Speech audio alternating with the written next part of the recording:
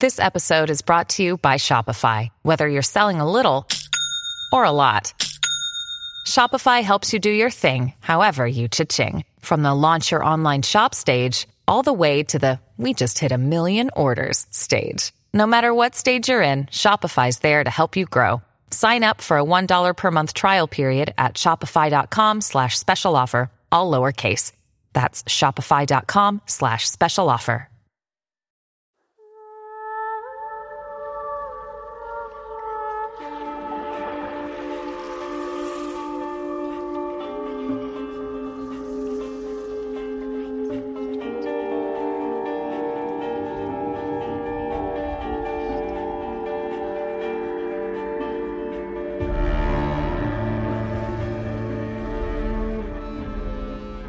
Hey everybody, it's Aaron. We're back with another Bald Move TV, the officially unofficial podcast for all of television. The subset of all TV that we are zooming in on today is Netflix's new cyberpunk film noir series, Altered Carbon, starring Joel Kinnaman. If you wonder where the hell you've seen Joel Kinnaman before, he was the governor from New York, Frank Underwood's rival on the last few seasons of House of Cards. He's been in a few other things, but that's the one that I most remembered him from. Oh, yeah, he also played Alex Murphy in the updated RoboCop that came out a couple years ago. And he also had a minor role in Suicide Squad. But he's the lead guy in Altered Carbon. Jim, what did you think of this television show? I enjoyed my first 2 episodes with it. I think we should say that we are 2 episodes into Altered Carbon. Yeah, so if you're thinking during this conversation that we have a holistic view of this thing, you'd be wrong. Right. We definitely have only seen 2 episodes, and I'm probably gonna say up front that a lot of my criticisms, I think, of this could potentially be, I guess, assuaged by the end, by the next 8 episodes.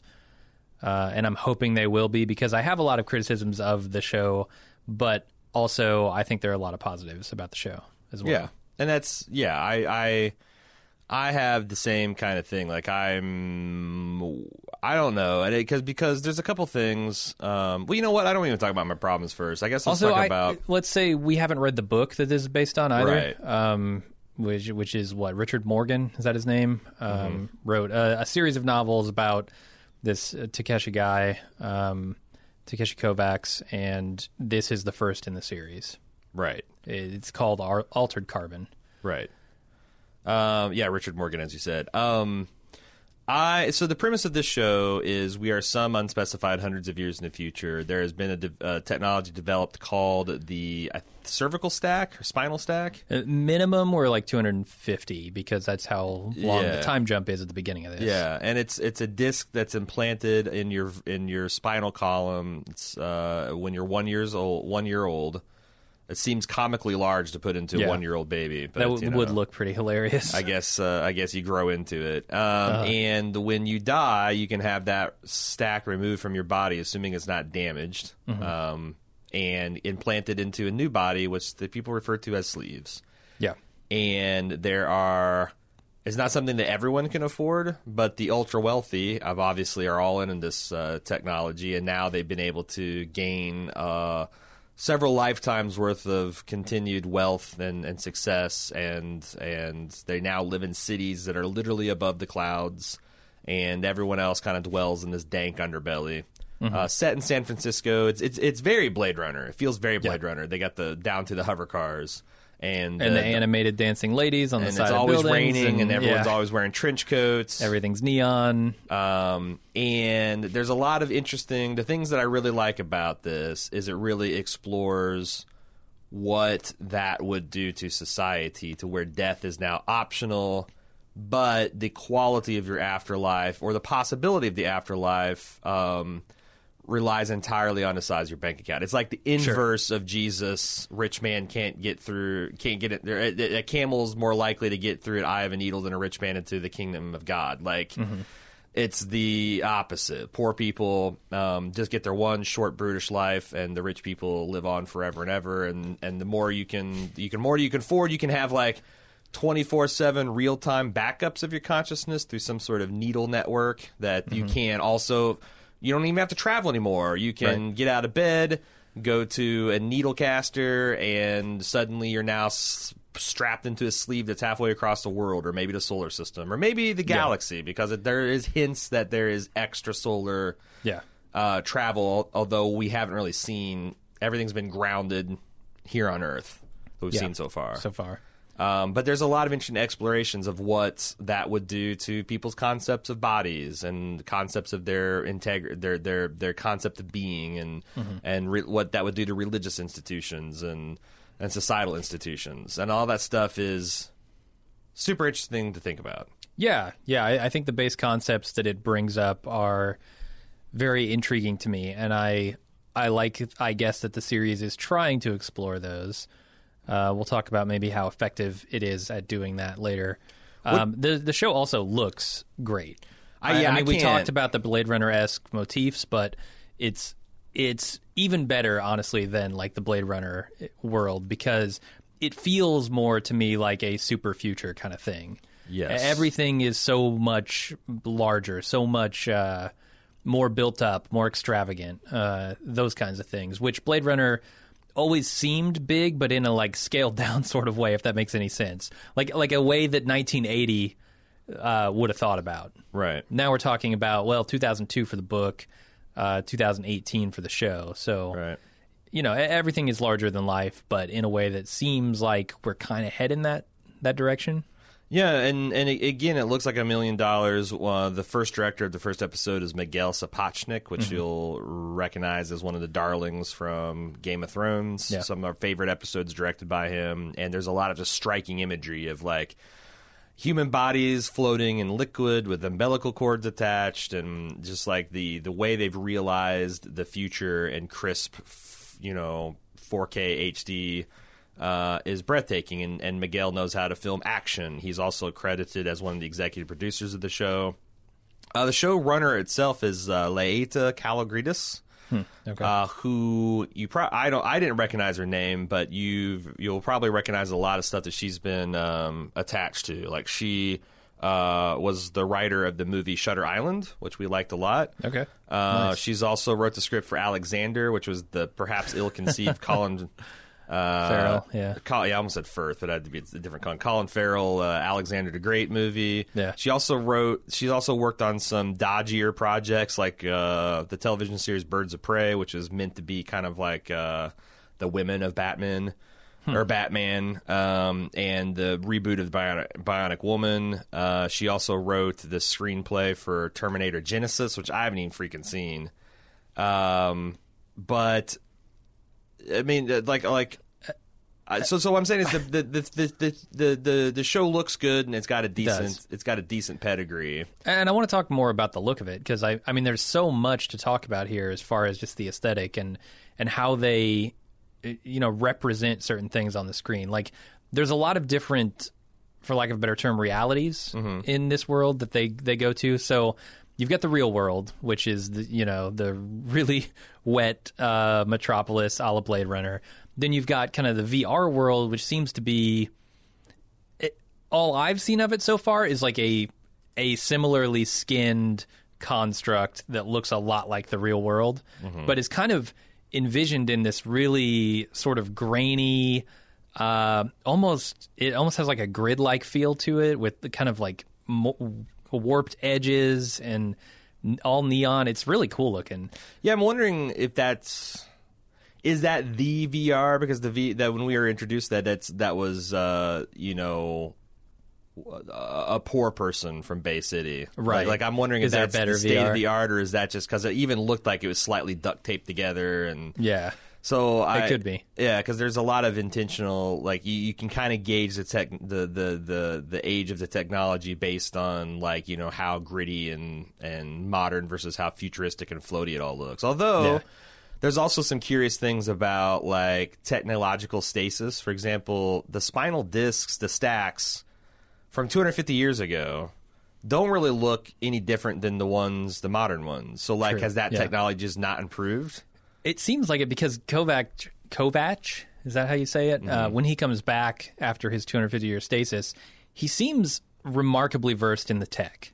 Yes. Like, he's not super familiar. I think he's a great protagonist and a great, like, proxy for the audience because he's not super familiar with the ways that culture has changed in those 250 years, but he is very familiar with the tech. Yeah. So we can kind of, like, both catch up to his speed and also use him to catch up to speed of the universe that they've created. So there's also some interesting blend of some other science fiction concepts. Like it seems like there is a little bit of the Firefly where the protagonist was a hero of a doomed social revolution. You know, Malcolm Reynolds rebelling against the Confederation, and this Kovacs character's rebel. He was a UN super soldier that it seems like was fighting against the... I don't know, because we just found in his latest episode he also worked for the Protectorate, but I guess he rebelled and tried to fight against the culture that he wakes up to, which is essentially the rich Meths, which are based on Methuselah, the concept of the man who lived in the Bible for 969 years. Yeah. That live in this clouds and kind of rule over this permanent underbelly of just, schlubs. Yeah. But they haven't really fleshed all that out. There's also a little bit of like this character Falconer, who reminded me a lot of the Shimi, I think is her character from Cloud Atlas, where she was like this revolutionary figure that inspired a lot of people against this kind of oppressive neo-noir Blade Runner future. There's a lot of like remixing of these ideas, and I don't even know if they're remixing because Altered Carbon came out in 2002. I don't know when Cloud Atlas came out. Like some of this stuff, they might have gotten the idea from Altered Carbon and not the other way around. Right. But that's the thing is like it feels almost premature to talk about our overall feelings because some of these questions and we might have is it could be answered in further episodes. But it's weird to me that they're always talking about this is the latest tech and this and that's old outdated emoted tech but then yet the core technology is indistinguishable. Yeah. Like I kind of wish that they had made the old stacks look a little different. Like even in Westworld, the first generation robots look different than the second the current generation robots are completely organic. Yeah, you would think the tech would improve on that. What do you think of Joel Kinnaman himself as he's a Humphrey Bogart come Blade Runner Harrison Ford guy? He's not particularly exciting in the role, but I think he's good for it. Yeah. He brings like a flat effect and a wariness that I guess is believable. Yeah. Totally. I kind of think I might have liked the Asian guy that they had in the beginning who is Takeshi Kovacs. Right. I think I might have liked him more in the role. He had a little bit more like fire to him personality-wise. Yeah. But all we saw him... And also like the same qualities that I think the noir side of it needed. But yeah, all we saw of him was that one gun battle. Yeah, I was gonna say it's he had a lot more fire to him, but then again, like all of his flashbacks have been extended military sequences, right? But the other thing is, I like the idea that it seems like this Takeshi character has this cachet about him because he's got this devil may care attitude about his own death. Like he's constantly just flippantly like, well, if you don't like me, put me back in cold storage. Because for reasons that are not clear to us yet, I should guess the framing aspect of this is this rich Methuselah by the name of Bancroft has been murdered in such a way that I guess he is one of the wealthy that can afford real-time consciousness backups on the NeedleNet. And he has been murdered in a 48-hour window because I guess it takes that's how often the backups occur. Yeah. He was murdered 15 minutes before that window was supposed to happen, and there was an attempted breach into the private resurrection network to delete, to essentially permanently delete him. And so he has no memory of the previous 48 hours leading up to his death, and he's hired Kovacs to go and investigate his death. I don't know why he decided to go back and get what they call these envoys, these UN super soldiers. Like, why would he go back for someone 250 years old? Yeah, it seems like these super soldiers have not since been duplicated, right? Right. Like maybe they decided that was a bad idea and they've never again made them. So he has some special abilities that a lot of others don't. Like That's he can true. see through walls. He has this like intuition. Well, Joel can't. I mean, the current Kovacs can't see through walls.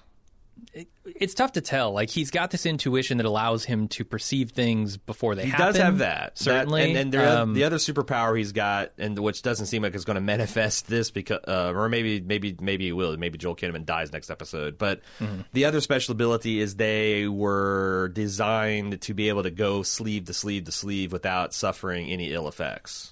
Most people. Oh, is that true? Yeah, most people that do that, I guess, go insane because of the there's so the ultra rich clone their own bodies so they Right. can go back again and again and again without suffering any ill effects. But these guys were conditioned and trained to go sleeve to sleeve without having any issue. But it doesn't seem like it's going to be useful if you're going to cast a handsome star and build a series around. They're like, oh, one of his abilities is he can jump body to body. Here's the thing about this show, though. At the very beginning, the very first thing the show tells you is trust nothing you see, trust nothing you hear, let the experience wash over you in a wave. So I guess I'm going to try and sit back and let that happen. But that's the thing. Like there's a scene in there in the second episode where the wife of Bancroft comes to seduce Kovac For some unknown reason. for some ingratiate unknown him reason. or something, Yeah, but she just appears in his hotel room, and I'm thinking, why do you trust that this is who they say they are? Right. Because there's nothing that would stop. There are clones of her out She there. could be cross-sleeved. Right. She could be cross-sleeved. She could be just sleeved in somebody Double-sleeved, else. Like, triple-sleeved. who knows what you can do? And She's hiding behind 7 proxies with the sleeves. right. I would not trust anything I see, and the show is telling me that. So I honestly am not sure I'm supposed to believe that, especially when they zoom out and show some mysterious figure after it. Yeah, I have asked watching as a myself fly on that the a wall. lot. Like, it's hard for me to turn off that part of my brain. It's like every time I see someone, I'm like, is this an AI? Is Yeah. this a clone? Right. Is this like what is considered a person in this world? And why don't the people in the world react in that way? Because that would be a constant concern for you. Yeah. We're living in a society where you can't tell visibly if someone is who they say they are. right, like right now we're entering an era where it's going to be trivially easy to fabricate audio and video evidence. Sure. And there's already a lot of smart people like, wow, I mean, what are you going to do when you need specialist training to analyze footage to see digital fuckery? And are the people that need to believe the experts when they say this is fake and this is real going to actually believe that? Well, this isn't a world where someone can look like anyone Yes. or no one. And like there's these things called AI, and I'm not sure if they're robots or they're holograms or they're a fusion of those technologies. Or I'm every time this guy bumps into something, I'm like, that seems the obvious question to ask. How do I know I'm really talking to you? How do I know that, when he's investigating this one particular guy who's got this particular maybe means and motive to hurt Bancroft, like how does he know that that's not just someone has hijacked into this guy's body and he's a corporate business rival and this guy gets 5,000 death threats per year?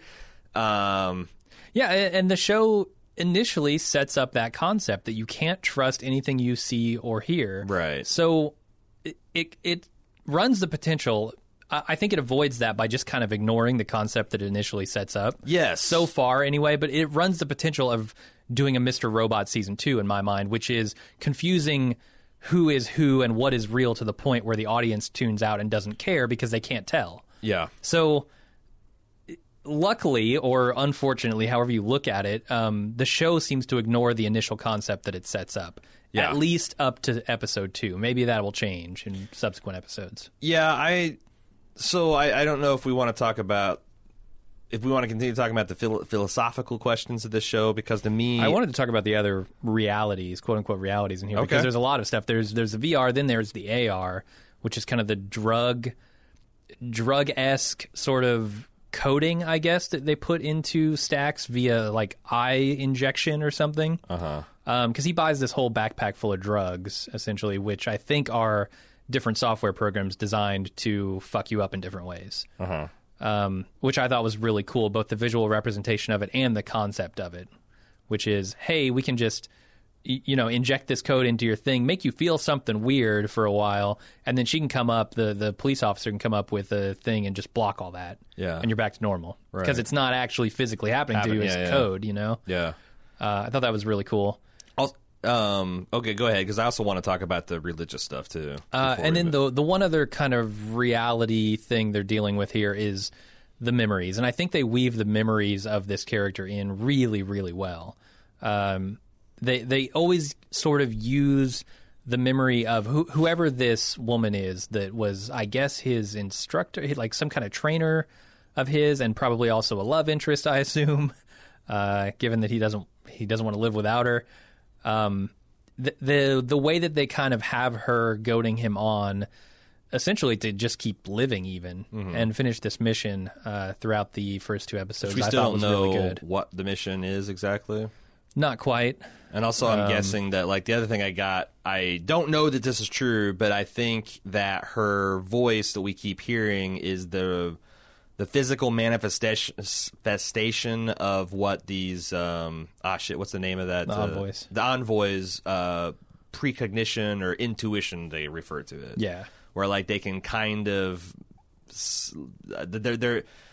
they've explained it like that they're so perceptive and they get access to information across so many, like, subliminal bands, and they're just so plugged in and tune of what they're doing that they can kind of predict what's going to happen. Like, he can see, like, a guy shifting his weight, and then he has this, like, kind of flash forward of him throwing the table at him, and he's prepared for it now.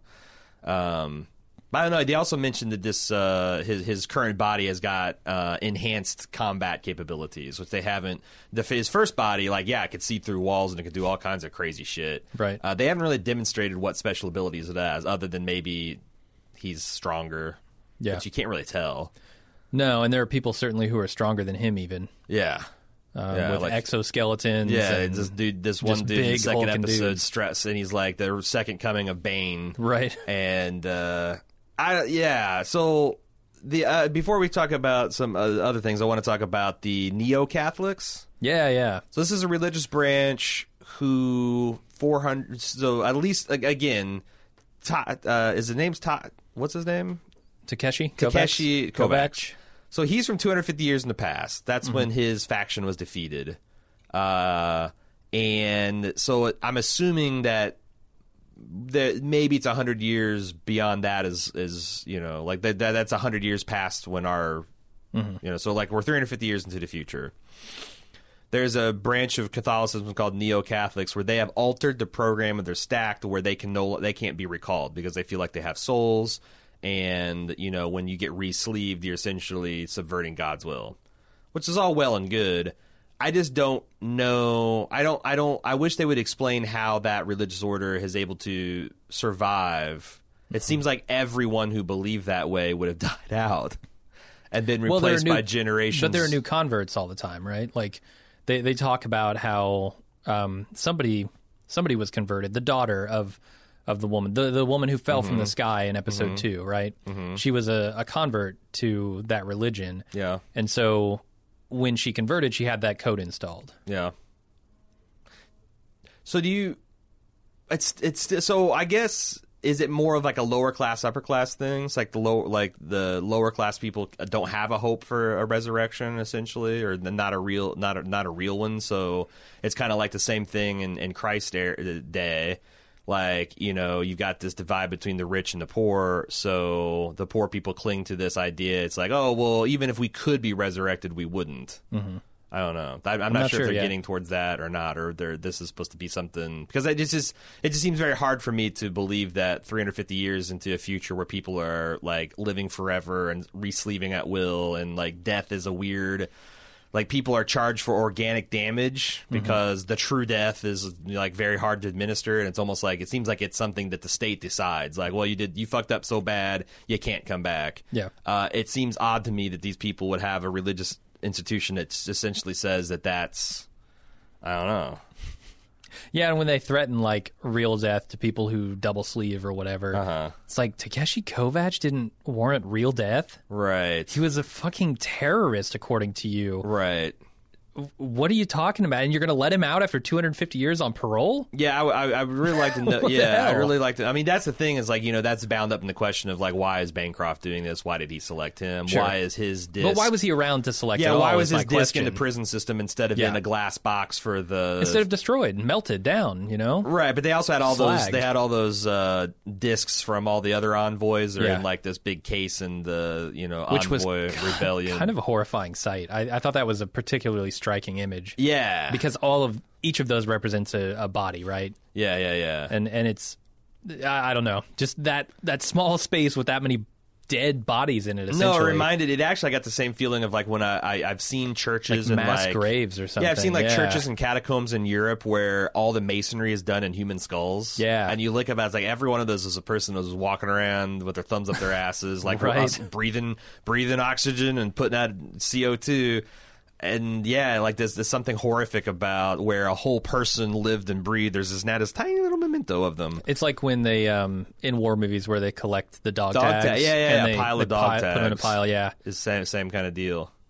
So that's some cool stuff. What It is, yeah. What other I mean, I just have so many questions about the concepts it raises, and I want to frame what I would normally frame as objections to, or I guess like disappointments in the series, in the term of questions, because Okay. at this point I'm not through the series yet, Yeah. and I want to give it a little more benefit of the doubt. But I have so many questions about sleeving and Yeah. the consciousness, like. What good is a biometric safe that this Bancroft guy's talking about when there are the concept of clones and sleeves out there?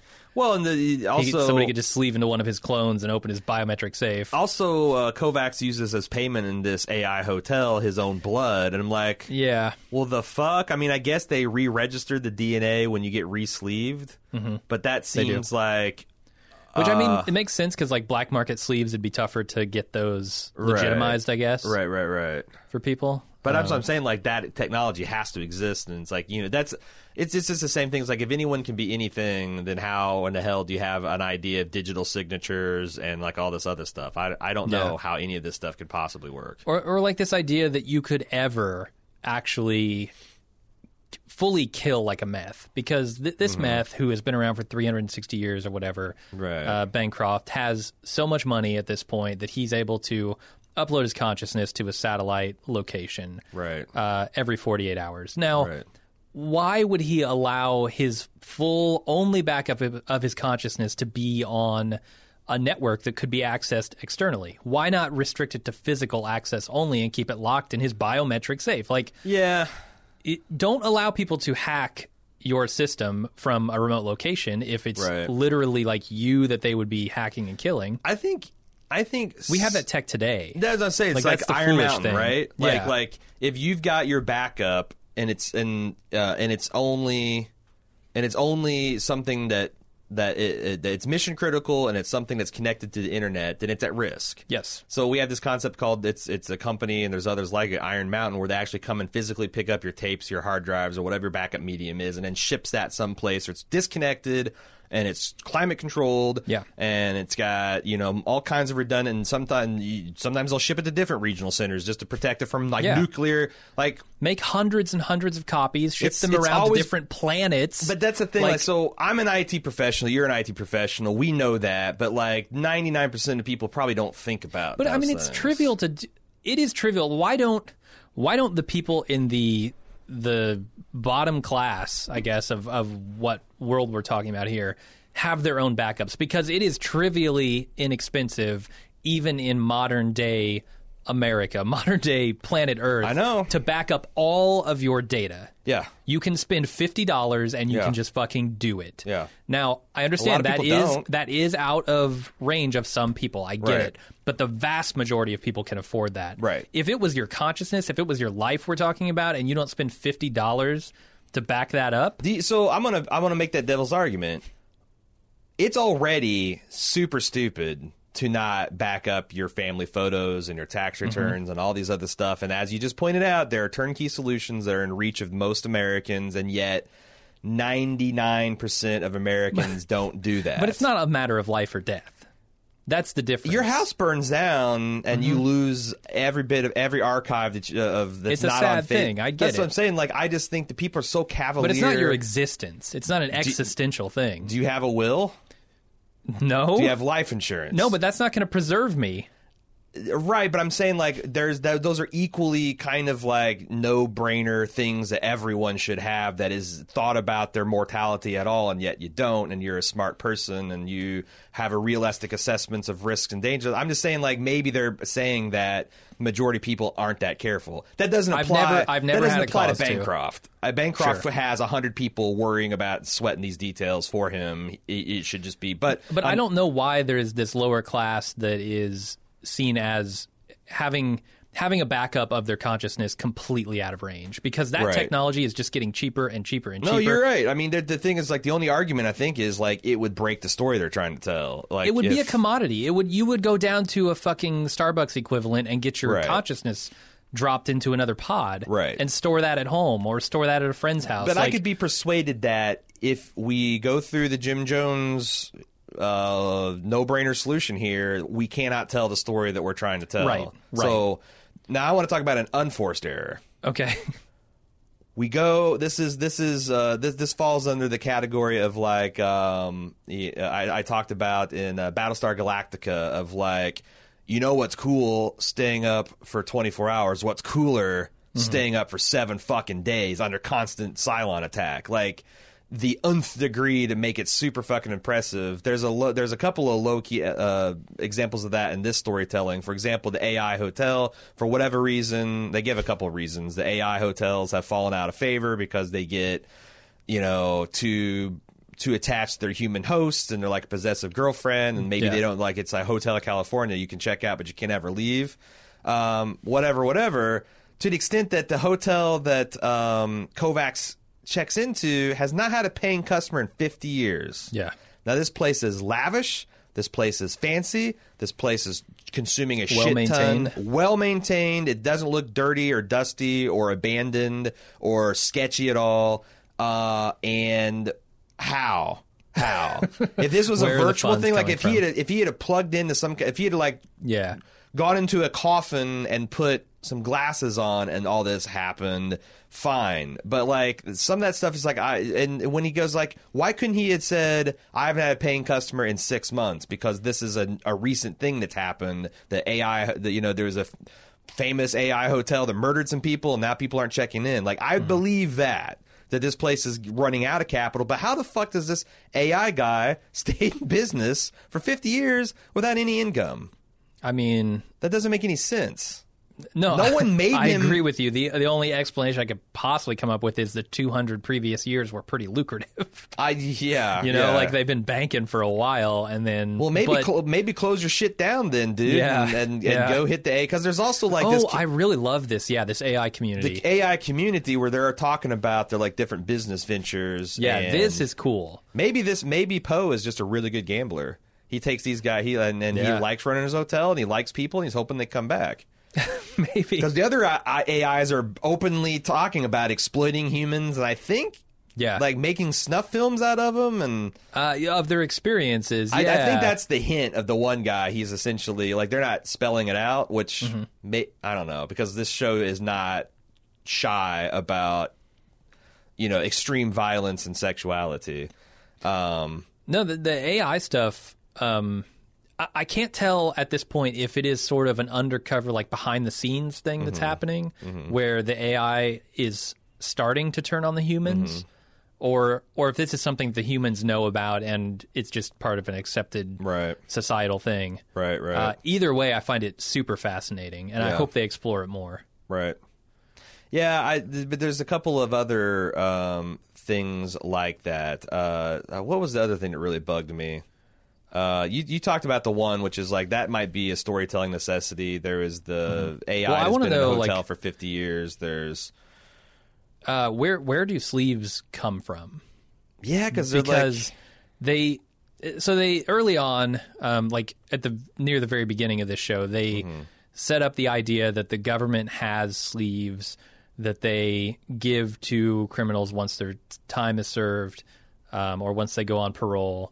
And you just kind of get the sleeve that you're given. And they use the example of a 7-year-old girl who's put into the body of like a 60-year-old woman, and her parents are really dismayed that that was the sleeve she got. Because she was in a hit-and-run accident by a drunk driver, and the state's got a free resleeving program, and this is like a welfare program for sleeveless. This is the scratch and dent sleeve that you get, Right, but where do those sleeves come from? Because I would think there would be, if anything, a shortage of sleeves compared to the number of stacks that they have at any given time. Yeah, but that just goes to show you how expensive the whole resleeving process is. So I think they but mentioned where did they get that that sleeve? Where did they get that old lady's sleeve? Prisoners. I think when you're a prisoner, they download your stack and save it in storage, and then they take your body and give it to somebody. But here's the problem with that: stacks don't degenerate. Right. Human bodies do. Right. So you inevitably come up against the idea of a massive sleeve shortage. So you have to manufacture sleeves. No, right? they are. They got clones. So, but the government is not producing clones. How do you know that? At least we haven't seen it yet.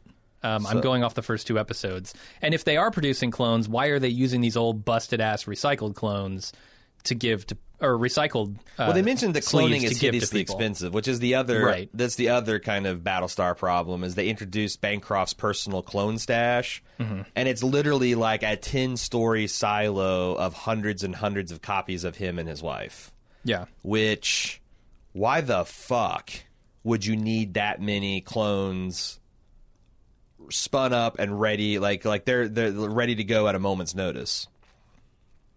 I don't know. I mean, for whatever reason. That's like because saying it's like one of those things. Like, it'd be one thing if we went into like one Tony Stark style room that's a rotunda and it's got like 16 copies of him. That's cool, but you know what's cooler? A rotunda 20 stories high. It's got 1,000 of his copies. Like, yeah, I don't know. Some of this stuff just seems a little goofy. The only thing I can think on that end is that he's using this needle cast thing pretty often. Right. And so he's got to have his clones distributed around the galaxy or whatever. But why would they be in this silo? Like, yes, that would... maybe he's like you need a Tony Stark rotunda on every planet. Right. And in every continent. Why the fuck would you have a giant rotunda in the middle of San Francisco? Yeah, you wouldn't want to manufacture them and then ship them. Or, shit, maybe it's less expensive to do that. I don't know. Maybe. There's some weird economy. You think you could, send the DNA information and just needle cast over there. But, there's a lot of those... I would also think that you could make a radio here cheaper than in China and plus shipping, right? That's true. That's true. You just never know. That's the thing. It's like, I'm not, I like what you said. It's like, I'm not necessarily being critical of this concept. I'm just saying some of this stuff doesn't make sense in the world building, and maybe they'll have satisfying explanations for all that, or maybe this will, because I remember there's a lot of questions I had about the economics of the world of The Expanse that they didn't start delving into until season 2.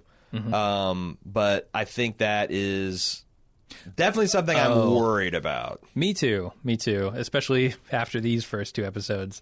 The other concept, which I find completely ludicrous, is the idea that there is any physical money, physical currency of any kind floating around in this century. Yeah. Dude, we're on the cusp of getting rid of digital or of physical currency right now in the real world. Right.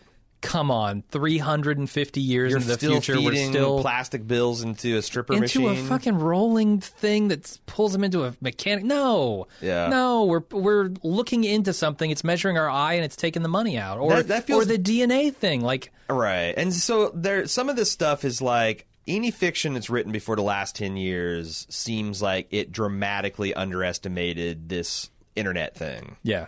And how that will be like what kind of societal impact that would have, and the facilitation of digital transfers of currency and cryptocurrency and all that stuff. But 2002 is right on the edge where dude, you should have seen which way the wind was blowing. Why the fuck would you have a digital medium to transfer money when you could just have some kind of thing implanted in your wrist, or maybe it's even tied to your fucking stack?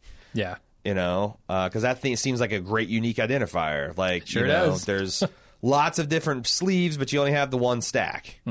Unless you can do what they call it, twin sleeve, or dual also sleeve, needle casting. Right? He's got to have multiple stacks to do that. I guess that's true. So yeah, you but go from one stack they'd to probably another. all be uniquely identified. Yeah, I would think so. Hardware identification. Yeah, but as far as your shortage of sleeves, I feel like that. I don't know. Like, it seems like there's unlimited demand, but they're so expensive, and there's a limited supply that only the wealthy can have them. So I feel like since everyone is mandatory to have these stacks implanted in them at the age of 1, and like say only a few percentage of humanity can actually afford to have them, you're going to have a near unlimited supply of sleeves available between jail and people getting sick and people going brain. Of course, I guess if you're brain dead, then that sleeve is busted. But well, I mean, like every time somebody dies, a sleeve is lost. Every time somebody is born, a sleeve is gained. So I guess the birth rate must be significantly higher than the death rate. But I mean, I don't know. We've spread across the galaxy essentially at this point. So. Right. There are plenty of sleeves out there, human beings. Right. Maybe AIs like kidnap humans off the street and jack their sleeve, you know. Like that seems like if you're making VR snuff films, then but the other glaring omission, and I feel like maybe in 2002 you wouldn't have seen this coming, but just the automation, the lack of automation in this society is astonishing. Yeah.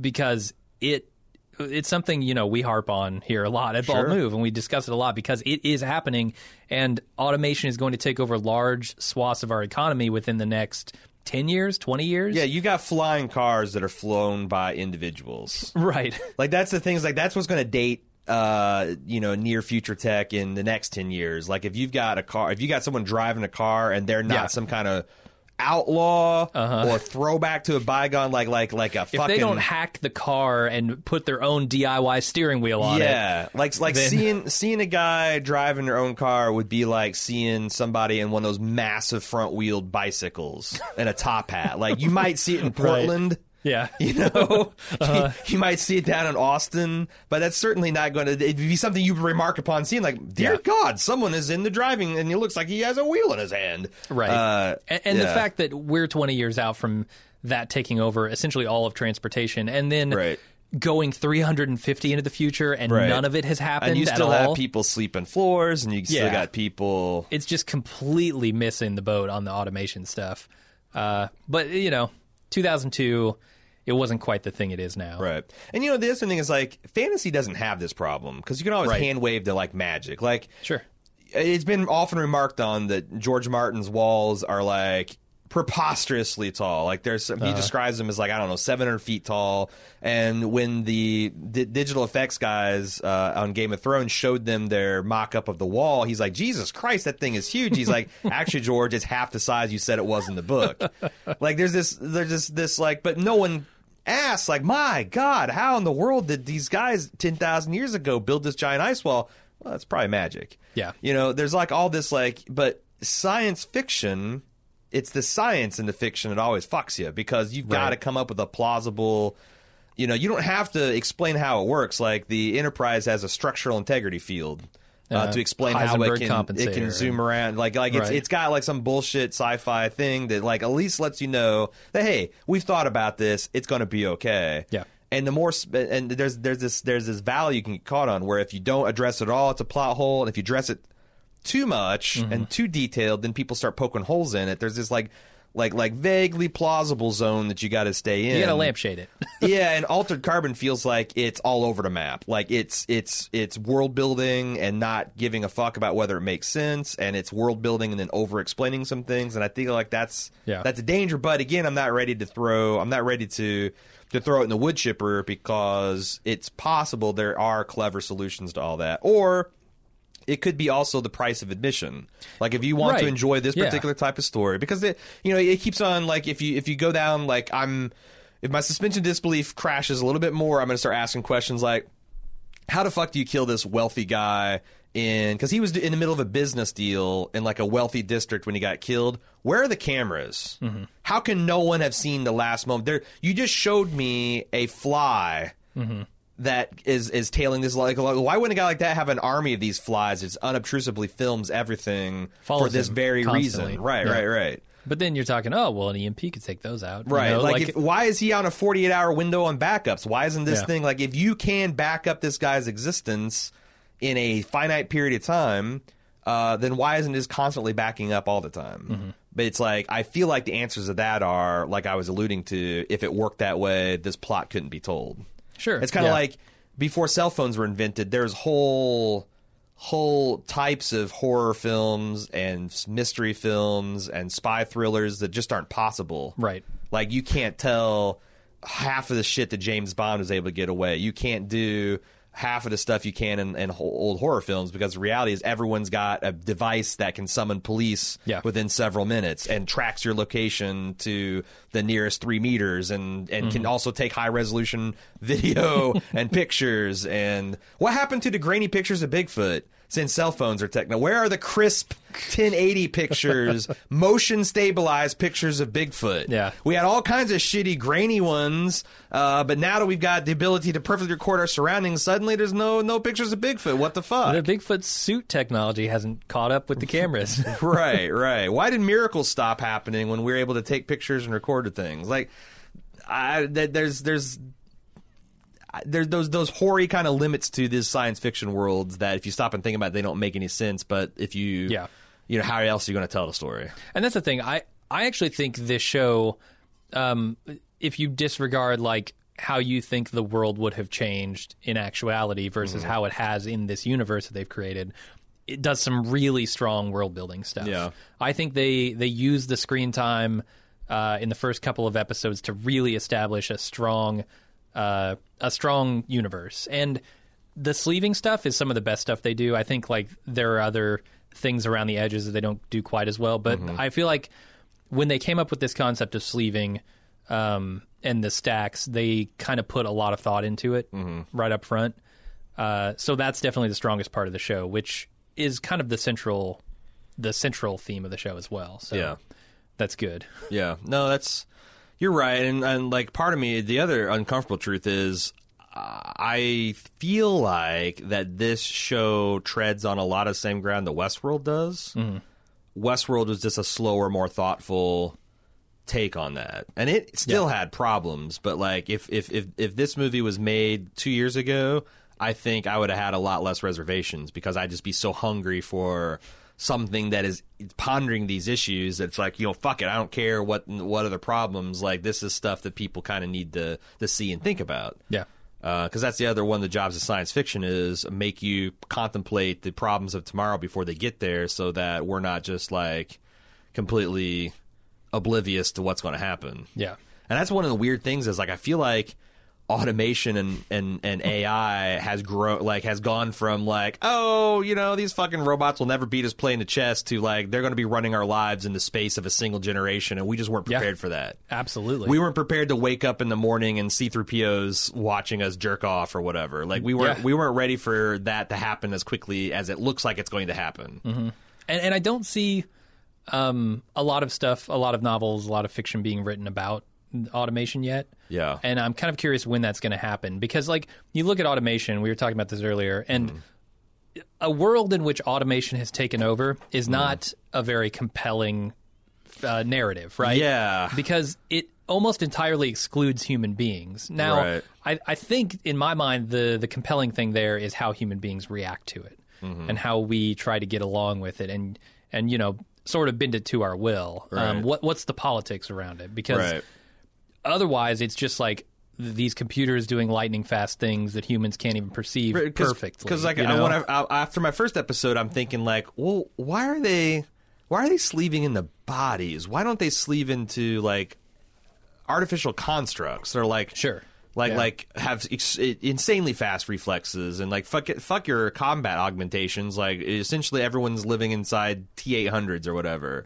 But I'm starting to think of like, well, what would that combat look like if you've got like combat that happens on imperceptible human, like it's entirely possible that like two AIs squaring off would look like a blur, and then one of them just gets disintegrated. But imagine how gets torn apart. It'd be look like a blur, and then a cloud of parts come out, and that's it. Would that be interesting? Use that. That would be fucking amazing on screen. Are you kidding me? Yeah. Like, I don't know, because that's essentially how combat in Twilight works, and it's not. It's goofy. Well, it's goofy. Sure, two blurs, and then someone's head rolls out of it. I mean, but you could do things like, the Kovash can actually slow time down to see Right. things. Like when it's perceived through his POV, Right. it's actually slow enough for him to catch, you know, and see Right. the details. Whereas sometimes you could show it in insanely fast motion, and sometimes go Right. batch view. Right. No, it's tough because, you know, that's like I was talking to you before we started recording this. I started reading Andy Weir, who wrote The Martian's latest book Yeah. about this lunar colony called Artemis, and I was praising like some of it's like he's got this like really cool economic system that's based on like the cost on everything. The moon is you're paid in these things called slugs, which stands for soft landed grams.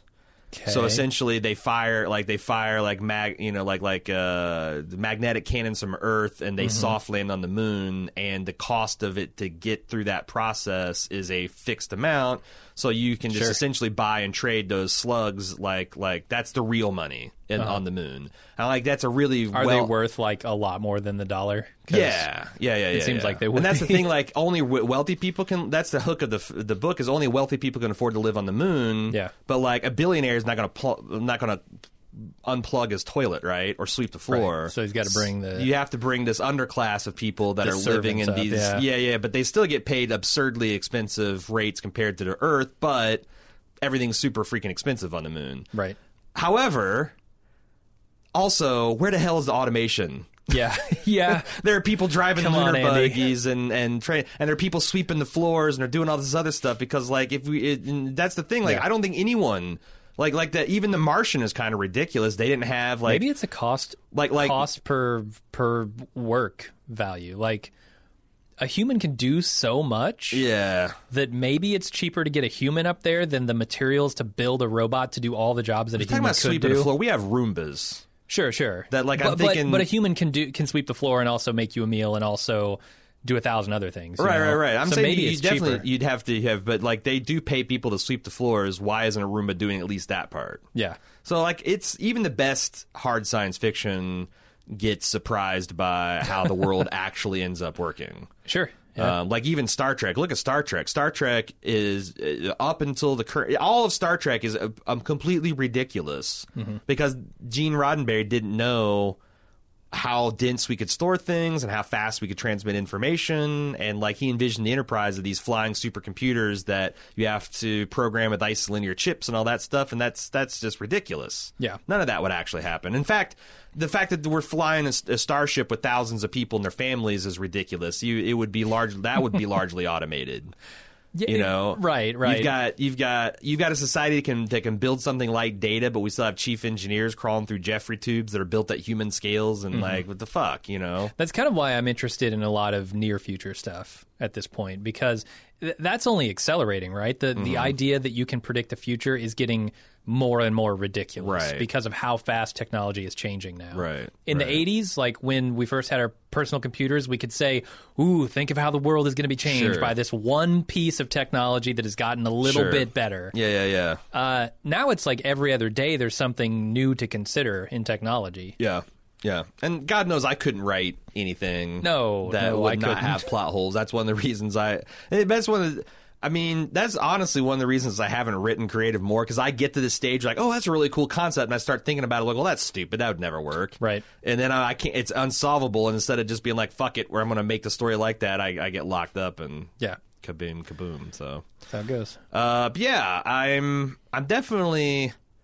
I've heard through the grapevine, called Jim Jones, that season 4 or episode 4 is kind of like what I always say is like, you know, we always say when people are like, oh, you know, Leftovers wins all these baldies and blah blah blah, but like, you know, I saw his first episode and I don't get it, and I'm like, I always tell people like, okay, if you get through the third episode with Doctor Who, and you don't like it, then bail, because that's essentially everything the show has to offer. It's just more, and it's just more of it. Episode 4, I guess, is that version of this series episode. So I've read, yeah. So I want to at least go watch through episode 4 to see if, you know, plus once I articulate these concerns, like, I mean, they'll either answer them and great, or the storytelling around them will be so good that you forget about it. Yeah. But I don't know, because And they if hit neither you. of those things are true, we probably won't watch it. Right. You know? And then the other thing is, like, I thought that, like, this was a single shot book, and like, it's always hard to, like, adapt something, and then, like, what are you going to do with future seasons? But I guess I've also found in my research that this is a whole series based on this Kovacs character. So it seems like it would have legs if the legs are sturdy and worth walking on. Yeah, and I'm excited to watch the rest of it. And we'll definitely be back to talk more about it, regardless of how far we get. What do you think about the sex and violence on this show? I thought it was actually well done. I thought it's well done too. I'm somewhat surprised that. How am I trying to say this? I don't think it was particularly more violent than anything I've seen before. No. I mean, so far, I'm more talking about the, like, 350 years in the future, everything still is recognizably this modern, like in art, like contemporary. Like all of their, like the strip club looks exactly like if I went back into Roman days and went to a whorehouse or a strip club or whatever, and anywhere the escorts and sex workers of the day hung out, it would not look anything like a modern day strip club. Yeah. Why does a strip club 350 years in the future look like? I mean, just exactly. They got guys looking through peepholes and jerking off. They've got neon signs everywhere. They've got gross, like, on the nose, thank you for going to the jerking it off. I hope you come again. And, like, why hasn't any of that stuff changed and evolved any? I mean, I was reading that as, like, the seedy, like, he's in the really seedy places, but It seems like all of San Francisco is seedy. Yeah, at least below the clouds. So maybe that's what it is. Because, like, that, that's, I guess that's the truth. The upper crust culture is still. Although, I mean, Mrs. Bancroft is running around in a see-through, essentially sheet. So it's not everything. Is I just wondered, like, if she's got her best Boll and Branch on. I'm trying to get to ideas. Like, it seems like when, like in Edwardian and Victorian times, right? When social mores were very buttoned up. Like, the private life seemed like it was a lot looser, and, like, the fiction was a lot more scandalized, and, it was very popular to have, like, Pulp Fiction kind of stuff, and, there was public executions and whatnot. But then, like, when society becomes a little less repressed, then, there's a response to that. I think it changes the culture and entertainment, and this seems like it's open and in your face to like everywhere in San Francisco is essentially the red light district of Amsterdam, Right. So, like, what is the corresponding balance that brought to society? Because it's tough to tell because if everything is sexed to the nth degree, what is sexy? Like, I was kind of expecting to see the upper class people like extremely conservatively dressed because that would be provocative. Like, oh, I can't see what her breasts look like. But nope, they're just pretty much out there under thin gauze. Right. Yeah, I was going to say that, I mean, Kovacs is actually seeking out those kinds of places actively, but you're right, even above the clouds, you've got the scantily clad wife of Bancroft. And Bancroft, when he comes into a meeting room, he's just hanging dong, like fully naked, like doesn't bother to put on clothes before he starts addressing all of his workers. And it's weird because it's like this idea of what is this shell, right? Like what is the sleeve to me? What does it mean to me? What does it mean to my family? And they do touch on those concerns, which I think is, like I said before, the sleeve stuff is some of the best considered stuff. Where they start to ask those questions. Yeah. So there's another question I've tried to ask like 2 different times, and I keep thinking of something else I want to talk about. But how does Kovacs value his life? I don't think so. No, because I had this theory that he values his life as much as anybody does, but he knows that his best play is to do this devil may care. Like if the rich guy threatens him with cold storage, his best plan is to be like, well, fuck you, I don't care. Right, but that's because not the what rich we guy see. expects everyone to be like, oh my god, not that. Oh my god, not that. Like, because there's flashes where like he's had these confrontations with these rich and powerful people who could end him and give him the true death or whatever. Where afterwards it seems like he's a bit shaken, and also it seems like he does believe in this mission that this fucking falconer woman has given her. Yeah. I think he does value his life and feels like he has a mission, but he's playing this like devil-may-care just to kind of mesmerize the rich people. I don't think he does. I mean, we see a scene of him where he's ready to blow his own stack out, right?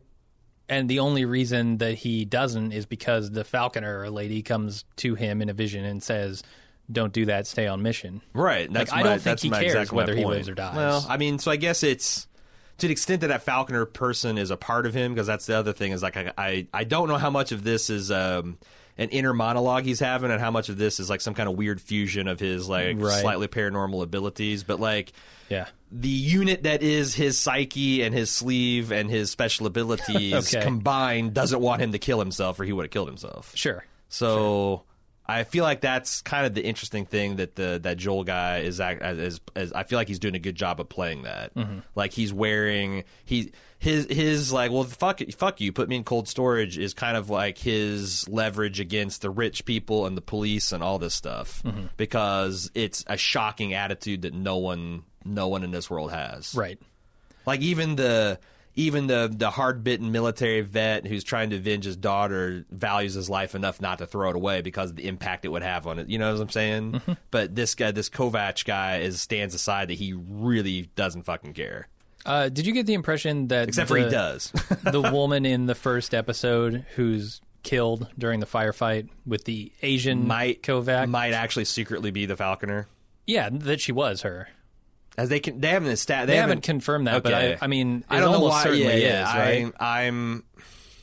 Although this show tells you not to believe anything you see. Right? Yeah, so let the experience wash over you. I also feel like there's a little bit of hint of the fact that the way they talk to each other, that she was not subservient, but she was less experienced and less connected, and he was like the boss. Yet, in any time where she appears as the Falconer, it seems like she was always the leader. Right, absolutely. So I don't know why they would be having these private conversations as if Kovac is the senior mentor and she's the follower that has less abilities and and. Well, I mean, she could be his superior officer and also have less abilities, like sure, the envoy thing. That she happens. might not be a part of that, right? She might just be the commander of the unit of envoys or whatever. Right. Okay, I think that I definitely had. I'm just not sure yet. I definitely had that thought as well. I just like it's hard. It's we don't know enough to be sure. Mm-hmm. It also could, because he refers to her as a friend in a later, like when he's talking to that one girl at the Envoy Holocaust Museum. It's also possible that was his sister. His younger sister. Yeah. Because don't they have like flashbacks of them playing together and stuff? I think so. Okay. But it's tough because, again, are we sure that Kovacs, was he always was he born Asian? I think so. His first name sounds Asian, but his last name I doesn't. think I want to say this is the first different sleeve that he's been put into. Huh. Because he survived whatever battle took out the rest of the envoys, right? Yeah, but I guess, but then again, they say one of the envoy special abilities is they can jack into all kinds of different sleeves and be combat operational from day one. So but they're his using freak that out in the beginning of seeing himself as a white dude. This seemed odd based on what I found out later about his abilities and the life that I think he would lead as an envoy. Yeah, so it'd be like James Bond waking up in a tuxedo and going, "Ah!" Like having. Well, in the book, apparently it's like an identity thing, like an Asian. Like he wants to be an Asian man, not a white man. He identifies as that, so he's very dismayed by the fact that he's put into a white man's body. Apparently, I haven't read the books, but that's what I read in an article. I wouldn't mind a little bit more of that, like why that would be the cultural attachment to your race and identity at that point. Yeah, and I wonder how far into the sleeving generation he was locked up during. Right. Like, is this something that culture had adjusted to, that society had adjusted to, this idea of sleeving, or was it a pretty new thing at the time? Yeah. Because that could explain why he's so freaked out about it. I don't know. Yeah. Yeah, like I said, like you said, we don't have enough information. But 250 years into the future, it's clear that sleeving is just the norm, right? Like there's also like a class disparity here where the wealthy can just take on sleeves. They don't really have much attachment to their bodies. Right. In fact, you can up. There's advertisements for people to like. They're like car upgrades. You know, like like these naked women saying, "Put your wife inside me," and then the implication being, "Then put yourself inside your new hot wife." Whereas I could see the attachment to the body in the lower class because they can't afford to re-sleeve. You know, their body might be the only body they get simply because they can't afford to buy a new one. Yeah, that's interesting. That like that's one of the few kind of like lotteries, like genetic lotteries. Like you can be born beautiful. That's such a huge advantage. In a future where you can be re-sleeved, you know, you can look like some fucking asshole. Right. Being wealthy is the only like real advantage. Being born wealthy, you can look like a grotesque being and then afford to have a hot new sleeve. Right. But then, like, yeah, how does society adjust to that? Like, it's like kind of crazy, like when Tom Cruise gets his teeth Invisaligned, you know, when he's 40. Like, isn't that weird? Like, you're one of the most conventionally beautiful people on the planet, but like you want your teeth to be perfect now. How do we feel about? Or that one girl from like Flashdance who had a very distinctive nose. Oh yeah. And then she got it fixed, and then she didn't really, because like that's the thing that made her special. Like, I wonder, like, what does the paparazzi think when some dude re-sleeves into a different look, as I like talked about, like, oh, who are you wearing? That's literally, a really good question. Yeah. What skin are you wearing? Literally, I don't know. There's a lot of like interesting societal questions that the show does not seem to. They haven't addressed in episode 2. Or touch on, yeah. We'll see if they do. How dare they? Future episodes. How dare they? They haven't given me all the information in the first 2 episodes. Sons of bitches. I'm out. Speaking, I saw that Alex Graves is another Game of Thrones darling, a little bit more controversial than Miguel Sapochnik is credited as a director of 2 upcoming episodes. I think that episode 3, for example, coming up. Maybe AMC should take a look at some of these shows and say this is how you crew up correctly.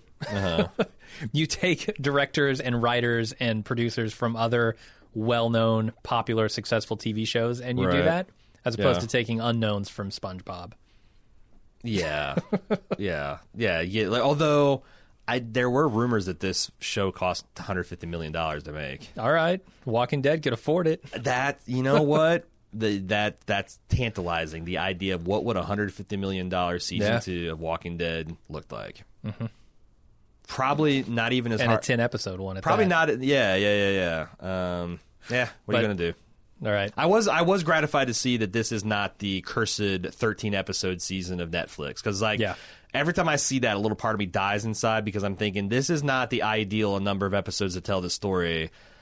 This is just what Netflix wanted contractually to hit whatever fucking metric they've got. Yeah. As soon as I saw it was 10 episodes, I'm like, all right, I feel like there's not going to be a lot of fat on this here carcass. Yeah, and it's not actually.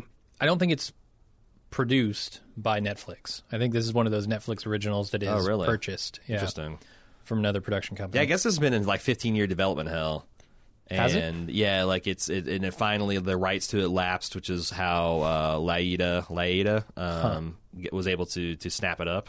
Okay. But yeah, she did. She got some of the best in the biz, and we'll see how it goes. But are we entering a golden age of science fiction now? I hope so. The Expanse. Yeah.